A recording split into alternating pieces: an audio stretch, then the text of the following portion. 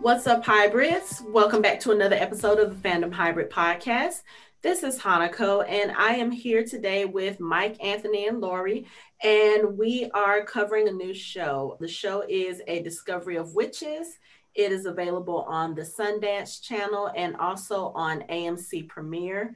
It's based on the All Souls trilogy by Deborah Harkness, and we are currently in season one with season two set to premiere in January of 2021.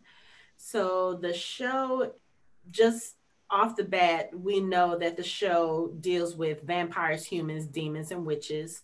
We're introduced to the main characters of the show. There is Diana, who is a academic doctor, and she is a reluctant witch.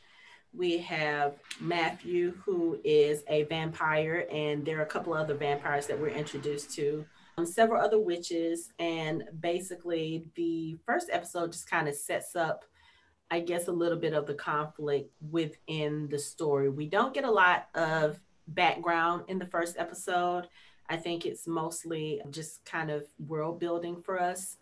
But the first episode was interesting enough for me to keep me going. I watched this series when it first premiered, and I actually binge watched the whole season. It's only 8 episodes in the season. I binge watched the whole season, but it's been about a good 8 months since I've watched them.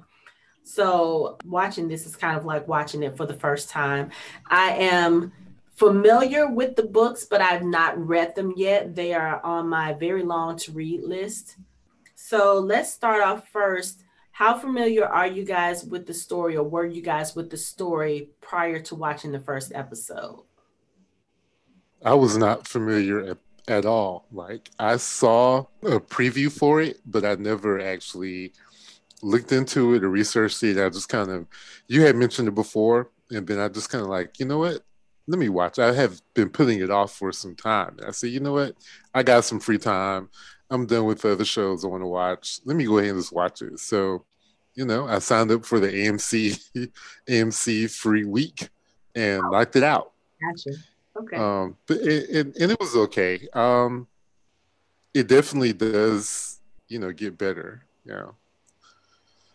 Yeah, the first episode kind of moved a little bit slow, but Yeah. again, They put a little bit more money into it than a typical pilot. So it seems like it was a real first episode and not a pilot. So I do appreciate that. They seem to put a lot more effort into the writing and the effects. So I kind of appreciated that. Yeah, I wasn't familiar with it at all. Mostly because I don't have cable. I'm one of the early pioneers of this of cutting the cord. I haven't had cable in like a minute, so I hadn't heard about it at all. So, but I am anything with witches and vampires. I'm usually pretty cool with checking out. So I mean, it seemed like it was okay. And it's kind of a bonus for me not to be familiar with the other character, with many of the people that are starring in it, just so I can expand my horizons and see more people that I haven't been exposed to. So it seemed like it was pretty interesting. I watched the first episode, then I watched the second and third episode. I stopped. I went and got the book. I listened to it on Audible, and then I went back and then binge watched the rest of it. 3 book series. I've read the first book. I've got the other two, and I have some issues with books 2 and 3. But as far as book 1 is concerned, I think that they put a lot more in the TV series than the books actually had. And I was sort of let down because the TV series is so good and the books are so slow. I kind of wanted my money back a little bit. wow, that's kind of different because usually when it comes to book and TV adaptations, it's usually the opposite. Like people are always disappointed with the adaptations because they don't put as much information as the book. And so it's very Right, interesting right. to hear you say it the other way around. I've been familiar, or I had heard about these books actually for a couple of years. I found the first book, Discovery of Witches, in the Goodwill store and saw the book. It looked interesting, read the blurb on the back. It sounded interesting. So I picked it up. And again, like I said, I just haven't had a chance to read it. And then one of my best friends read it about 2 years ago, 2.5 years ago. And she kept telling me, you've got to go, you've got to read this book. You've got to read this book. She said it was really good. And so again, I planned on picking it up, and I just never got around to it, just with scheduling, working two jobs, and pretty much everything else that was going on. And then when I found out that the show was coming on, I was like, okay, well, I guess the book is good enough that they made a show from it. Then when I found out about the cast, I was intrigued because I like Teresa Palmer. I like Matthew Good. Alex Kingston is in it. So I was like, okay, let me check this out. And like I said, I started watching it and actually binge watched the whole season like in one night. I think it was like a Saturday. I didn't have anything to do. And I was like, okay, let me check out a couple of episodes, and ended up watching the whole thing. So I really enjoyed it. My first impression was that, especially towards the end, there's an interaction between Matthew and Diana, the vampire and the witch, that kind of sort of reminded me a little bit of Edward and Bella from Twilight, which I really didn't want to make that comparison, but this story came out a few years after Twilight, so it's more like a grown-up version, and the interactions between the characters is more grown up. It's not as awkward. It's not as cheesy. But it does kind of come off like it's going to be a little bit of a darker drama than some of the other stuff we've seen, and it's intriguing. Well, you see, I took notes again. And I wrote a note. I said, "Do not compare to Twilight." Oh, jeez. Well, It was hard. It was really hard because I kept getting, even in this first episode, I kept getting Twilight vibes, because the only difference is he was the creepy stalker, not her. It was, and that was what I was getting from Matthew. I was like, he was just a creepy stalker the whole episode. It was kind of off-putting. I was like, dude. okay, so just tell her what you want from the get-go and be right, done with exactly, it. Like exactly. a creepy stalker with really good hearing. It's like he just hung around corners listening to everything that she was doing, listening to her breathing. He was listening to her breathing. That's creepy as fuck. And Like, I would come think on. that Bella would have done the same thing if she had those powers. She did that to Edward because she was stalking him too. Well, technically speaking, Edward was actually stalking her. We find that out. We found out later, but yes, but okay. So the only reason why I even made the comparison is because you do have these two characters that are from two different species, or two different, groups, and by all intents and purposes, for just the little bit that we've learned from this episode, is that witches and vampires don't like each other. And the premise of the first episode is that Diana is a visiting academic to Oxford. She comes there to give a lecture, and she's offered the potential to teach there. So she's working on a paper that's due to be published, and she needs to do a little more research. So she goes to the Bodleian Library, which is on Oxford's campus, and she calls up some manuscripts to do some research. And other background on Diana: she is an expert in alchemy, and that's what her paper is based on. So she goes to get these books, the Ashmole manuscripts, and a particular one, number 782. When the clerk goes to the shelf to retrieve it, it's not there. So she goes to look for the other books, and when she comes back to that shelf, magically Ashmole 782 is there. So she takes it upstairs, she gives it to Diana, and this is the first book that Diana opens when she gets ready to do her research. And when she does, she opens it up, and there's some alchemical illustrations that are kind of intriguing to her. And when she turns the page, she notices that there's script written on the page, but it's almost like the script is in invisible ink. So you can only see it when it's reflected with light. So when she does this, the script on the page begins to move, and she puts her hand on the page, and the script literally jumps from the page into her skin. And when she tries to, I don't know why she does it, she pressed her hand down on one of the illustrations to try to stop it, and it burned its shape into her hand. And whatever magical thing was happening with this manuscript, all of the other witches and vampires that we've met so far in the show, they feel something happening. One of the vampires says that their blood is reacting to whatever magic is going on. Matthew is in a church at this point praying, and he starts to feel this happening within him. So he starts being drawn to wherever this magic is coming from, and it just so happens to be Diana. And I think this is kind of what starts the stalking with him. It's not necessarily an interest in her, but as we learn when he goes back to his lab, the Ashmole 782 manuscript, he thinks is kind of an origin story for all creatures. So it kind of gives the background on how they came about, I guess how they are made, and what they do to keep their species going. We find out it's called the Book of Life. Yeah, the Book of Life. So there's another vampire, Marcus, who is walking with a friend of his, and the friend gets hit by a car.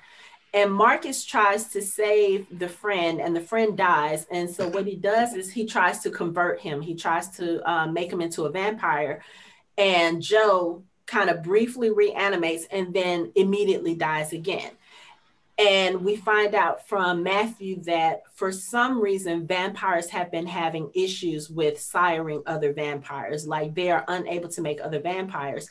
And they believe that the information in this book will help them to understand what's going on. But Ashmole 782 has been missing for centuries. Like literally there have been other creatures searching for it, and it's never appeared to anyone else except for Diana. And as we mentioned earlier, Diana is a reluctant witch. Like she is a witch. She apparently is a very powerful witch, or could be a very powerful witch, but she does not practice, mostly, I believe, out of fear, because her parents were murdered when she was younger, and they were murdered because it was suspected that they were witches. So she does not practice at all.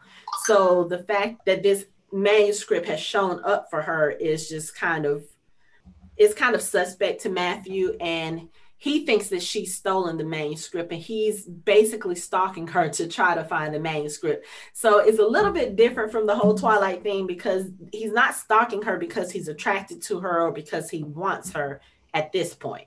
He's stalking her because, they may mention that the witches don't need to know about their origins because it can be used against them. Like, I don't know if the conflict between the witches and the vampires are such that the witches are trying to eliminate the vampires and vice versa.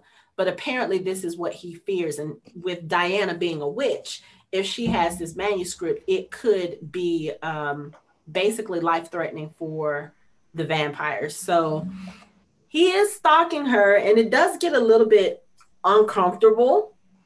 He's like looking at her while she's in the library. He actually approaches her in the library, and she immediately knows what he is. And it's just kind of like there are several other instances in the show where he's stalking her. And it got to a point where I was just like, okay, I don't know how comfortable I am with this, because of course, you already know the setup is that these two are probably going to fall in love. And just for it to start out the way that it started out, it's just kind of creepy. Like, okay, so are people destined to fall in love with their stalkers? It's really weird. But I mean, and I will say he's stalking her because he thinks that she has something that could potentially be life-threatening to him. And he's not trying to harm her. He actually warns her. He's like, he said, the fact that you were able to call up this manuscript, there are going to be other creatures who are looking for you because they're going to think that you have this and they want to know what you know. And she thinks he means it as a threat. And he's like, no, I'm warning you. And then the next day she goes to the library, and he's in the library, And she's like, "Are you stalking me?" He was like, "No, I just thought you might want some company." And he says, "If you've noticed, the library is a little more crowded today." And it really is, from where we've seen her in the library, the first couple of scenes.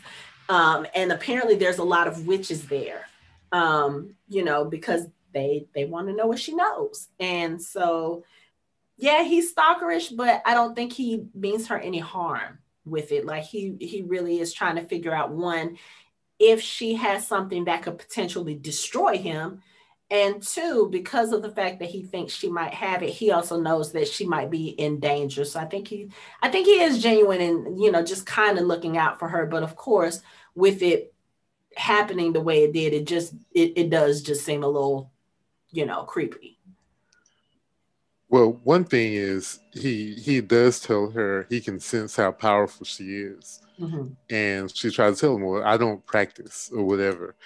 But the one thing that I don't really care for about her character in the beginning, the way she's written, is that I understand why you don't want to practice, and I understand why you turn your back to it. But it's like you did it to the extent where you are basically unsafe. Like, can you defend yourself? Like, he becomes concerned with making sure she's protected. Well, if she's so powerful, she should be able to protect herself, but she turned her back on it. But this ignorance of her own ability and her own culture, that she's from, is sort of really to her detriment. And I know that's the way the writer wrote it, but it just seems like it just puts her in such a bad position, as a character. There was a lot of exposition in the story. It didn't seem that way, but I like the way they did it. They sort of dropped it on you, but they kept the story moving forward. Mm-hmm. Usually when I watch a fantasy show, one of the things that drew me to it is I'm always interested in things that deal with magic, because I've done a lot of research on magic systems and how you're supposed to write them. And usually a writer is supposed to kind of give you the rules of a magic system. And I don't mind they didn't really tell us anything, like why the vampire is able to walk around during the day, all that stuff, because I think part of being a viewer of this show is going on this journey with her. Like, she's ignorant to everything. Mm-hmm. So therefore she's the main character. So we should be ignorant too. And we're going to learn the rules as she learns the rules. Mm-hmm. And I don't mind that as much, but it would be nice to have, that's just me being me, wanting to know, how powerful she is, what kind of power she has, explain these vampires, how these vampires different than the other vampires that we know. So, yeah, I mean, it doesn't bother me as much since she doesn't know anything. So therefore we don't know anything. And we'll probably get that like within the next couple of episodes, because these episodes are actually very short. They're only about 40 minutes each. So we think about it, it's like, oh, that's just, 10, 20 minutes less than a regular episode. But a lot can happen in a TV show within 10 or 20 minutes. Like, we can get a lot of information. So I'm pretty sure maybe second, third episode, we'll get more background on the conflict and on Diana's lack of interest in her abilities and all of that other stuff. Yeah. Yeah, I'm with Anthony, because it just seemed like to me that, especially, I was wondering if in Oxford, was everybody magical in Oxford, or was this a spot where everybody's magical in London? Because the witches seem to be pretty comfortable being out and about with their powers, and Matthew is walking around during the day. Got me too. I was kind of like, is he a daywalker, or can all vampires do that? Because I wouldn't have a problem with it if they were, because vampire lore switches by the show or movie. Like, there's certain things that vampires can do in certain movies and they can't do in other movies, or vice versa. It's like they switch up their lore to suit their plot points. So if you can walk during the day, and like the other vampires, like Marcus could walk. Marcus was out during the day, and so I'm like, well, okay, well maybe they just can walk in the daytime. And with everyone else that's in there, it seemed like everybody had some sort of power. So I was kind of wondering. It wasn't confusing. I just wanted to get a point of reference to see if if this was like magical London, or if Oxford just had a lot, or if there were just a lot of them in Oxford just walking around like that. So I think there probably just are a lot of witches in that general area. Diana meets an old friend at the beginning of the episode, a redhead named Jillian, and she happens to mention that. Worst wig ever. You know what? Absolute worst wig. But she tells Diana, when they're getting together, she says, "Oh, well, the coven is meeting tonight. Maybe, because Diana had an incident of accidental magic at the beginning of the episode, and she mentions it to Jillian. And Jillian says something about their coven. So I'm assuming if they have a coven there, then there's probably a large witch population in that area. And maybe they were only in this episode in numbers because of the fact that Diana triggered whatever it is that she triggered when she pulled Ash Mode 782. But the other thing is, Matthew, when he first encounters Diana in the library, it's after she's done some accidental magic. She's trying to reach a book that's on a shelf that's a little bit taller than her, and the book comes flying off the shelf, and it goes over. She's on a second story landing, and it goes over the landing, and he happens to catch it. And he makes note of that. He says, you're a witch, using your powers in public, isn't that supposed to be forbidden? So I don't think that they've been using their powers. It's just the fact that as magical beings, just like Diana knew he was a vampire when she approached him, I think that they can kind of sense each other. So when Matthew was in when he was in the library and he noticed there were more people, maybe he sensed that they were witches. And then, of course, all of them kind of looking back and looking forward at Diana didn't help them be, inconspicuous.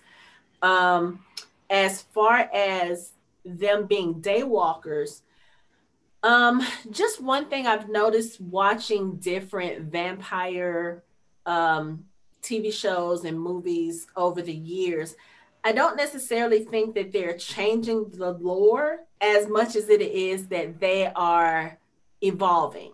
I understand that they are creatures, and we know what the base rules are for vampires, for werewolves. But I think, these creatures have been in existence for hundreds of years now. I think just like with humans and the way we evolve, I think that magical creatures probably evolve as well. And I just think maybe the day walking thing is just another way that they've evolved. I was thinking maybe, because there have been other shows where vampires do things like Twilight. Vampires are different, but it's because of the rumors that people have about vampires. Mm-hmm. And I think maybe this show is going to do that. Like, there are stories that are made up about them that aren't necessarily true. Right. And it's to keep them from being vulnerable to people who, like the whole thing about vampires being allergic or, being prone to fatalities with garlic. In some vampire shows or movies, that's not true. It's just something that they tell people. Or, the fact that vampires' blood have healing powers, like in the Vampire Diaries, and it's kind of like one of those, well, why don't we know? Or in True Blood, Sookie specifically asked Bill, if vampires' blood can heal, why don't the doctors know about this? They can heal a lot of people. And Bill tells her, we would be targeted if they knew that this is what we were able to do. We would never have a moment's peace. Like, they wouldn't leave us alone. Or they get captured and farmed and drained of their blood to heal people. Right. And it was probably a lot of witches in Oxford because there was going to be a coven meeting that night or, soon. So they were all congregating there anyway. Yeah. Well, I think one of the things about the episode that I found was interesting is that you get these little hints of what could be, the main points. But with Diana, uh, she comes across as, for lack of a better word, an adult version of Bella, and that bothered me. But as I was watching, I was like, okay, they're doing the damsel in distress. They're hinting at various things, and with the way that the creatures are, I wasn't questioning that they could be out in the sunlight or anything like that. I was more questioning on sort of like what Anthony said and Michael said. How do they just sort of go about their everyday lives? Because either it's Hogwarts or it's not. I mean, you can't be running around a very public, famous place and be a witch, warlock, vampire, whatever, and not have people notice. I mean, let's face it, a library is a very public place. It just is. And even if you're in the in the stacks where they have all the good books, as they would say, people are going to notice. I mean, you didn't see any problems with technology.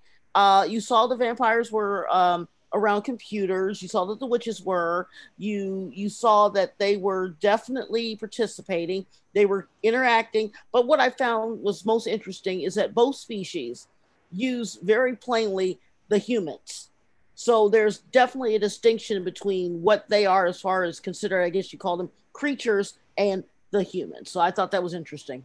Mm-hmm. I think we're just supposed to assume that humans are very ignorant in this show, and they don't know what is going on. Well, I mean, that's and the focus. Deal with vampires and witches, like they're Yeah, most books, in order for the story to be what it is, you can't have the humans always stumbling across the reality of the situation. So we just assume they're just really ignorant. I mean, like, I think I had looked it up before. Oxford has like 25,000 students or something at the school, and then the town is like maybe 200,000 people there. That's a lot of people, to be honest with you. And probably a good deal of them are witches and vampires. If they could just blend in with humans, they look human, so they're going to blend in with humans. Right. And as long as they don't do their thing, no one's going to know who they are. The only thing that bothers me about this is the vampires and how they hunt. It's like at some point, someone is going to not be able to control themselves around humans, as we see in the end. Like, I'm sure he had to. You'll probably talk. We'll talk about it towards the end. Yeah. But yeah, I mean, there is a popular trope in most anything having to do with with people living regular people and supernatural people, that the regular people are either willingly dumb or they play dumb as far as knowing that someone has powers. It's like, because it's just like knowledge is the knowledge of that is kind of like opening another world, and it's something that a lot of people can't handle. Mm-hmm. It's like you can't handle, like, if someone said, "Well, I live forever," and they're like, "I want to live forever too." It's like, no, you don't. And it's like, because people are stupid, and they'll if they see someone that has some kind of advantage, they'll be like, "Well, I want that too." Mm-hmm. So it's really dumb. Especially you see how some people react to immigrants. Well, how would people react to? And we have history saying how people react when they think someone is a witch. So I mean, you see how people react to things like this. So it's still an interesting dynamic to see how that works in a world-renowned college in London. So it's still an interesting dynamic to me. Yeah, I mean, I would, if I was a magical creature or if I was a supernatural being, I probably would try to keep that existence or that knowledge away from humans too, because even with, you used a perfect example, Mike, with immigration, with witches, we all know about the Salem witch trials and what happened there.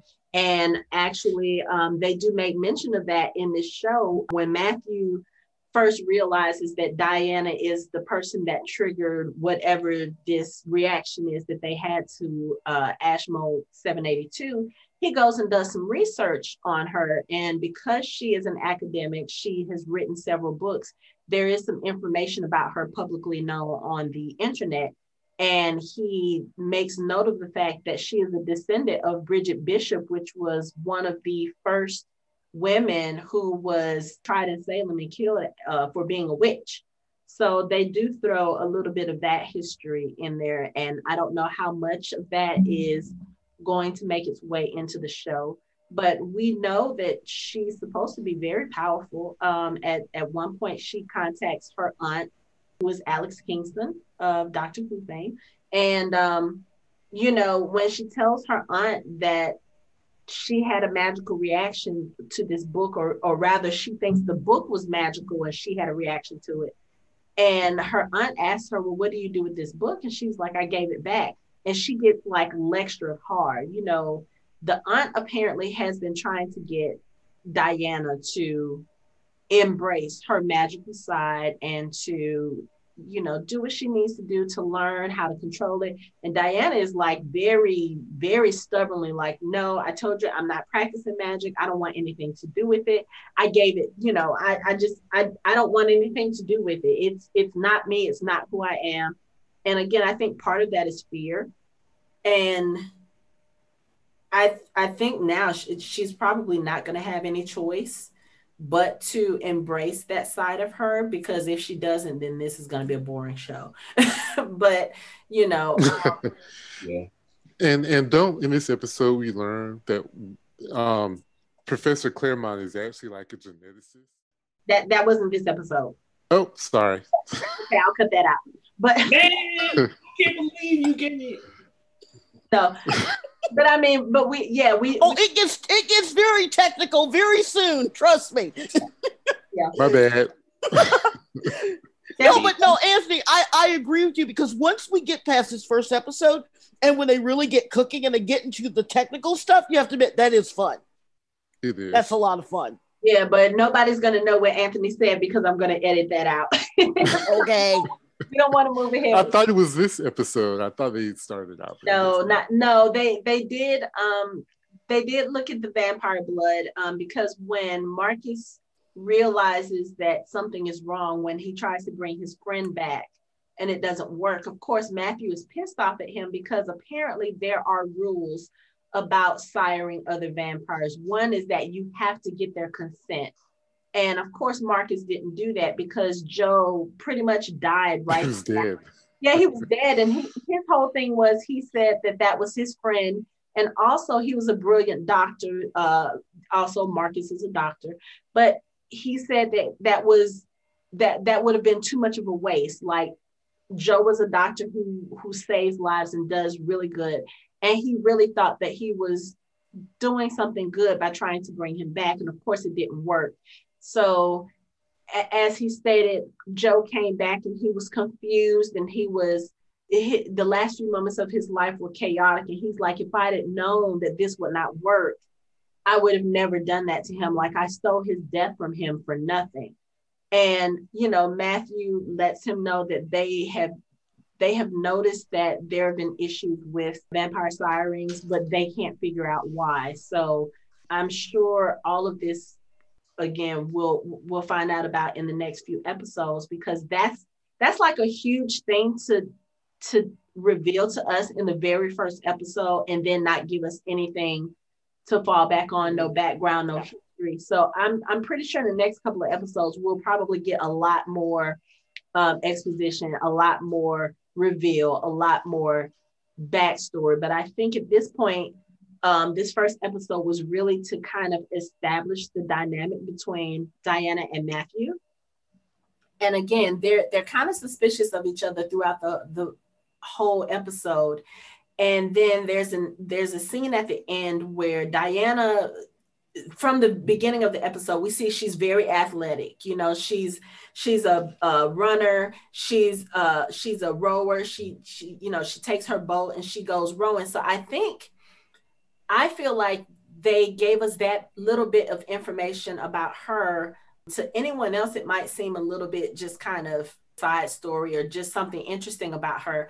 But I think that is supposed to kind of signal to us that she's not going to be a damsel in distress in this series. Like she's a very physical person. So I would think that that means that whatever obstacles she's about to face, she'll be able to do it on her own and not necessarily need someone to come and rescue her. We already see that she's very quick on her feet when it comes to being confronted. I mean, she got confronted by a vampire and it didn't faze her. Like, of course, with most vampires, he was being a little bit snarky, he was being a little bit arrogant, and she pretty much, she was able to go toe to toe with him verbally. And then in the scene at the end, she's coming back from rowing, and he, I guess because him trying to be nice to her earlier didn't seem to go anywhere. So he tries to come off a little more threatening with her. I know you have the book. I know you're powerful, blah, blah, blah. And she's like, look, I don't know what you're talking about. I don't have this book. I gave it back. I'm not powerful. I don't even practice magic. I don't care about any of this stuff. Why are you bothering me? And he leaves out, and she, in the process of coming back, she's dropped her jacket. So he picks up her jacket off the ground, and they're just kind of looking at each other, staring at each other off, because I guess she's wondering what he's about to do. So he picks up the jacket and he sniffs it, which I'm guessing is just a vampire thing. I don't know. But I think he has a more visceral reaction than he anticipated. Like, he visibly starts shaking, and I don't know if it's a draw, like he's attracted to her blood, like he wants to kill her, or if it has to do with more of a physical reaction. But whatever the reaction is, he basically tells her, you need to walk away from me, get away, walk slowly though. I mean, he's telling her, look, I'm letting you leave. I'm not going to do anything to you, but I need you to follow my instructions exactly. Don't run. Don't make any sudden moves. And she does this, and you can see he's trembling, trying to control himself around her. And again, I was like, okay, so this is the point where and this is where I really started thinking Twilight, because of the reaction that Edward had to Bella, but Matthew's reaction was way better than Edward's, but it was kind of one of those things where it's like he either really wants to kill her, or he's really attracted to her, or it's a combination of both. What was the term that they used? Imprinted in Twilight? Yes, but that was was that the term? Yeah, okay. That's what it looked like to me. All right, first things first. I think he has the weirdest vamp face ever. That is the creepiest, weirdest little, like his eyes were bulged out and his mouth was all crunched up. I was like, vampires aren't supposed to look like all, like, I thought they're supposed to be romanticized as looking like, dashing and handsome, but he looked like he was having a stroke. Like, he looked like he was having a stroke, and I was concerned that he was not going to make it to the next episode.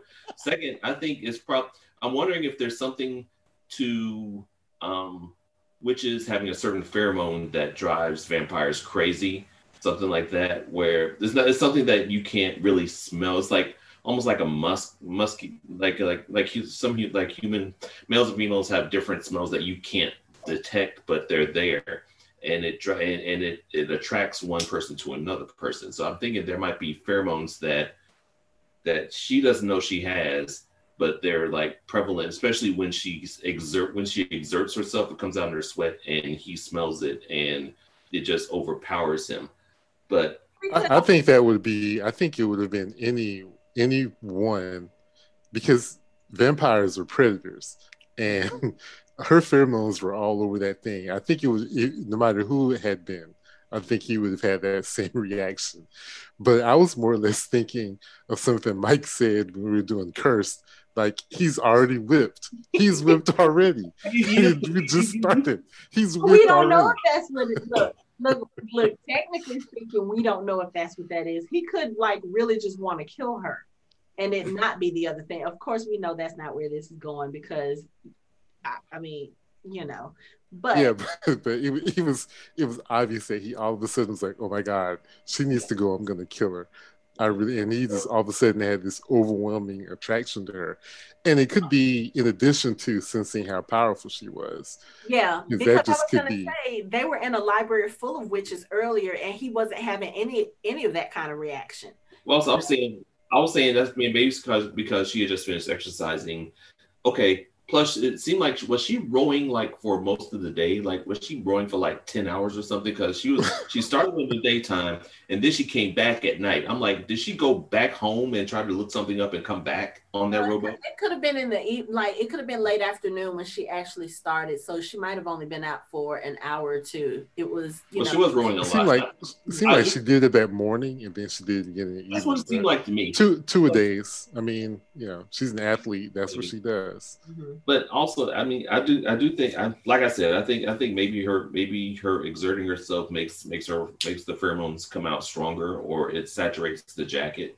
I don't know, but yeah, he's giving like heavies. I mean, listening intently to her, smelling her jacket. I mean, sniffing her clothes. That's stalker mentality right there. I don't think he was doing it as a like stalker. I think he was trying to maybe do that to intimidate her. Because like I said, at this point, I feel like throughout the episode, he was trying to get the information he needed from her. And he was actually being nice and he was being polite about it. And he wasn't getting anywhere because he really thought that she was holding back on him. So I think when he cornered her in the row house, he was trying to be intimidating to her and trying to maybe scare the information out of her. But again, she's not a person that seems to scare easily. Like she stands her ground with him. And I really think that he picked that up and did that to her, as far as like smelling the jacket. I think he was doing that to really intimidate her and to kind of make her feel scared. And he wasn't expecting the reaction that he got. And I honestly too, again, I think it was probably a combination of her blood smells so good, I want to kill her, and oh my goodness, her blood smells so good, I'm attracted to her. I don't think he has determined which one it is yet. But yeah, he had a death slash romantic face on. Is that face got confused? He got stuck midway. Like half his face was attracted to her, and half his face wanted to kill her. So I mean, I think that's kind of what it was. It was like a struggle, It was like, oh, I don't know what to.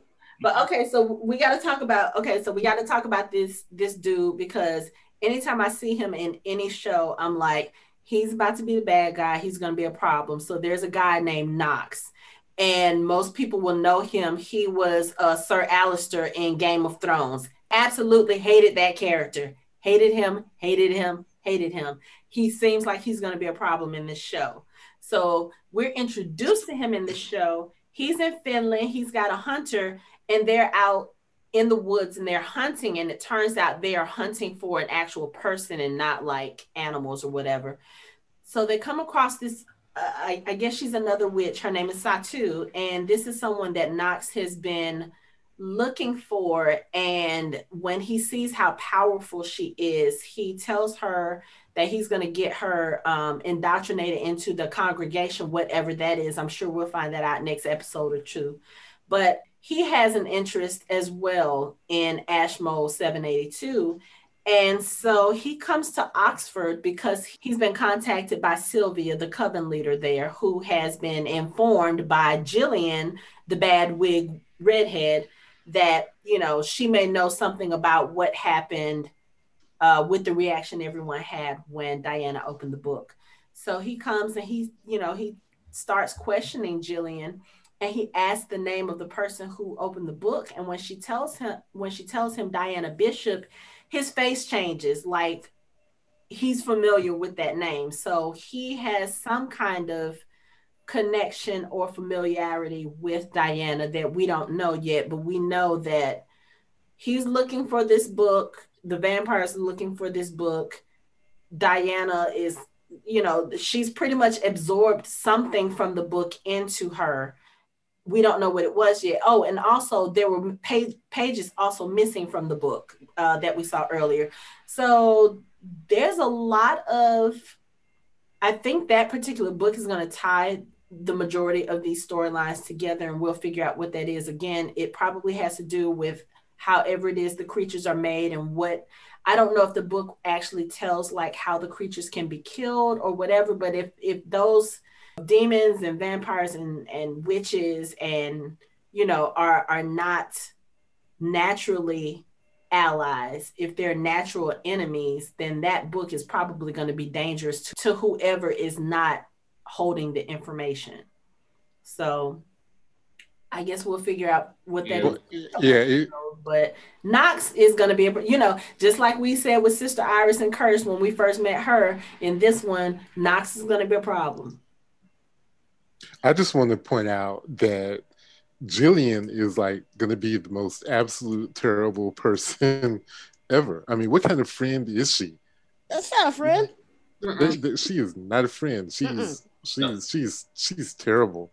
I mean, bad wigs, bad person. You could just go mark that. I mean, she's going to be Iris. Wait. She didn't even wait 5 minutes. I mean, she ran straight to the head of the coven. She didn't even give her friend like a half a day head start. You know, right. Mr. Knox is giving me heavy Philip Seymour Hoffman vibes for some reason. Like, I'm really like, I don't know if it's his appearance or the way he's carrying himself, but he's giving me really heavy Philip Seymour Hoffman vibes. Also, the girl, the witch with him, Satu, is going to be a huge problem because she is incredibly powerful, and she is. Who does she remind? She reminds me of like a few characters. She's almost like Maria Hill to Nick Fury, kind of. Like she has like that lieutenant that right hand who is there. You know not to cross her because she'll probably she'll fuck you up very much so. And but she also has a kind of ease. Like when they went in and talked to Jillian, she just lounged on the back of the couch and hovered over her and looked at her like, okay, you either tell the truth or I'm going to rip your head off and I'm not going to care either way.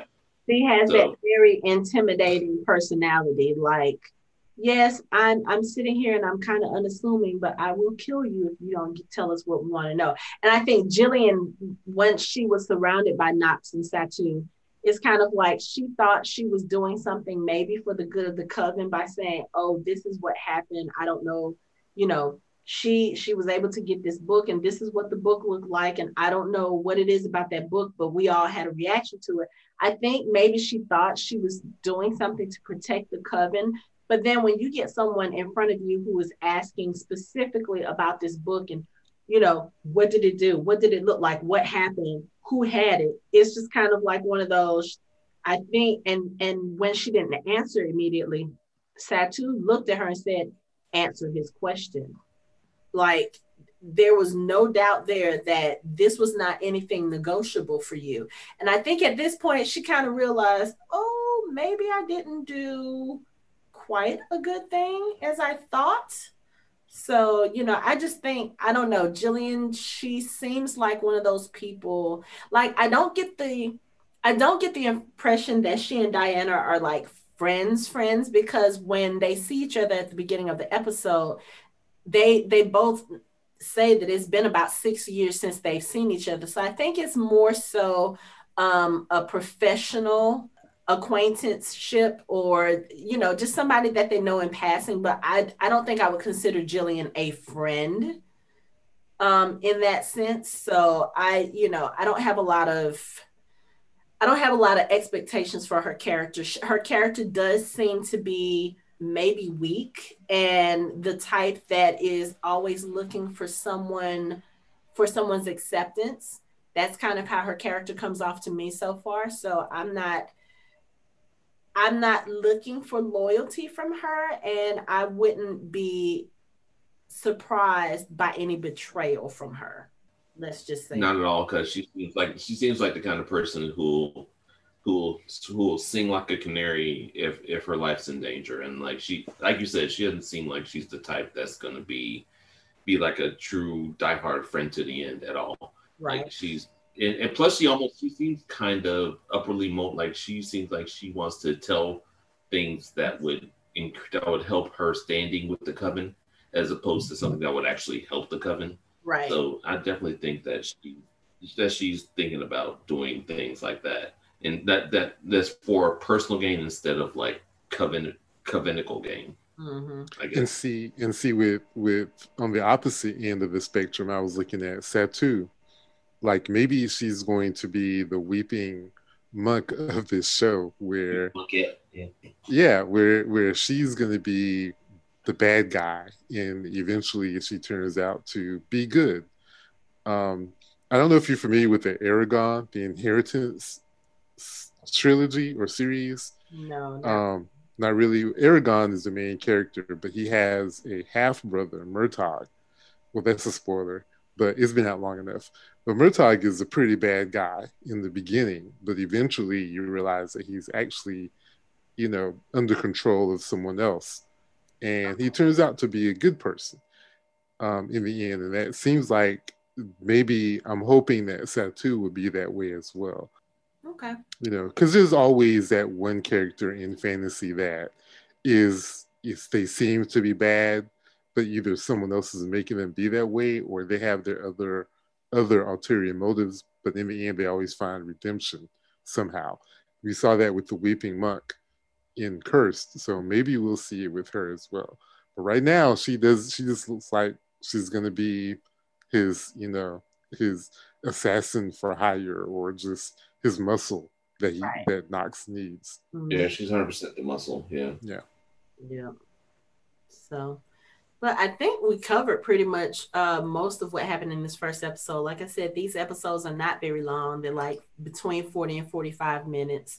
And with this being the first episode, I think they were more so just kind of giving us some characters to start out with. I think probably second and third episode we'll probably get a lot more backstory.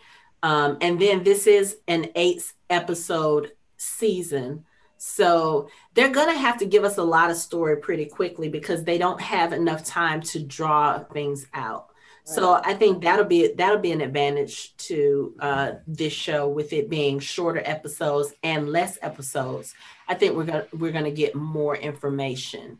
But like I said, the first time I watched this, it did interest me enough to binge watch it. Like I watched all 8 episodes in a day, but of course that was pre-quarantine. So I'm watching the show again, and I'm going to take it episode by episode just so I can kind of see some things that I may have missed the first time, and just kind of refresh my memory on some things that I've probably forgotten.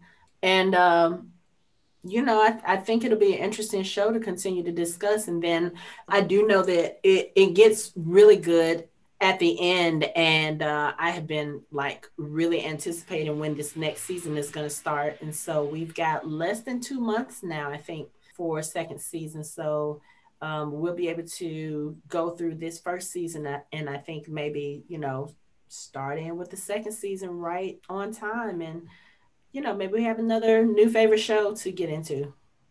Yeah, it seems pretty interesting. Let's see. So Sean the Librarian, even though he's not in it for the whole thing, he was kind of giving me the vibes that he knows more than he's letting on, but he doesn't seem like he has any powers or anything. But I think he's just human. Okay. Yeah, it just seemed like he knew some things that he didn't know. But I looked at IMDb and I saw he was only in it for three episodes. So I was like, okay, I'm just gonna scratch him off right now. I think also I was wondering about about Sylvia. Like, is she so Nox is the coven leader, probably. He's the man that's really in charge of most of the things, or is Sylvia the one that, because Sylvia seems like are they kind of co-leaders, or I think it feels like Nox is above her. She's the coven leader, but I think, let's say he's like the regional representative, like he might be above her. Yeah.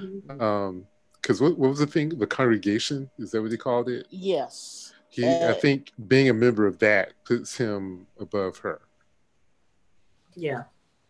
Okay. Yeah. And there's a lot of magical creature racism in here again, just like in Curse, where the vampires have preconceived notions about the witches and vice versa. And I'm like, oh, here we go again. Like, yeah, like your witches always. That's with most shows that deal with different species, I mean, there's always some kind of conflict between them. I mean, we mentioned Twilight, that was the situation with the vampires and the werewolves. We saw that in True Blood with the vampires and the werewolves and the humans, and I think they even had witches, and I mean, it was just, you always get that with magical creatures. I mean, think about it. Even Harry Potter, Professor Lupin was a werewolf, and he was shunned because of the fact that he got turned into a werewolf. So that kind of discrimination is kind of par for the course when it comes to magical creatures. But this one has a different twist because they throw in a creature category we don't normally see, which we'll get to in later episodes. Right. And because of how that creature species problem is very interesting because it affects all the other three. Right. In my opinion. It's actually one of the reasons why I was like, ooh, this is good, because of what they threw that fourth creature class in. Okay. Any final thoughts? This is what the Order and the Magicians should have been. It definitely was giving me the Magician's vibe to it. This is way better. Way better. Way better. Yeah. I'm sorry. I'm just really, really excited because I know how good this is actually going to get. Yeah. I can see how good. I can see it's going to be really good. And I'm looking forward to seeing more of Alex Kingston, her fine self. Lord of mercy. Okay, I'm sorry. What was I saying? It'd be interesting to see the dynamic with her because I literally love everything she is. She almost made me a Whovian, but I still haven't gotten through a whole episode without falling asleep halfway through it. But I just can't do it. I'm sorry. I've tried so many times I can get into this. This is something I watched as a kid. I should totally be able to still get into it. So I'll start watching the episode. I'm like, okay, this is pretty, and I'm out like a light. I can't help it, and I'm hate myself for it because I'm like, I could be cosplaying this every day. I'm mad as hell, and I can't take it anymore. And I feel I too have not gotten very far with Doctor Who. I mean, I've watched a few episodes, and the few episodes I've watched, I've loved. But I can't, it's not one of those shows that I can sit down and binge watch. I'm a Whovian. I can't talk to y'all anymore. Oh, I'm a Whovian too. I'm sitting up here going, I'm done with y'all. I watch Doctor Who all the time. I promise you, I tried my hardest because I started with the Tennant one, like with Tennant. No, you need to go back to Eccleston. You gotta go back to Eccleston. That's right. Yeah. You gotta go back to Eccleston. I really should. I think I watched a couple. It's like I just couldn't stay. I couldn't stay awake. I'm sorry. Tom Baker, Colin Baker. You gotta go back all the way back. You gotta go back. I started with Doctor 2, with Doctor Number 2. Like okay. I watched it on PBS. I watched Doctor Who on PBS. That's how far back I go. I actually watched those and I love them. But it's like now you got to start with Eccleston. You got to start with that. I'll start with that. I'll get through it eventually. We've got a 2-week Christmas break coming up, so there's only 57 years of Doctor Who. I mean, and I'm a huge Alex Kingston fan, so I'm really looking forward to seeing her too. Like, I fell in love with her back when she was on ER, and I thought she was great then. Okay. I love John Barrowman. I have gone to a John Barrowman panel, and it was the best thing ever. Seriously. Amazing. So on that note, we are going to close out here, and we will continue with our Discovery of Witches discussion. But for now, you can catch us on the internet at fandomhybrid.com. We are on social media on Facebook, Instagram, and Twitter at Fandom Hybrid. You can listen to us on Spotify, Apple Podcasts, Google Podcasts, Stitcher, and other podcast streaming platforms. Thanks for joining in. We hope you join the conversation next time.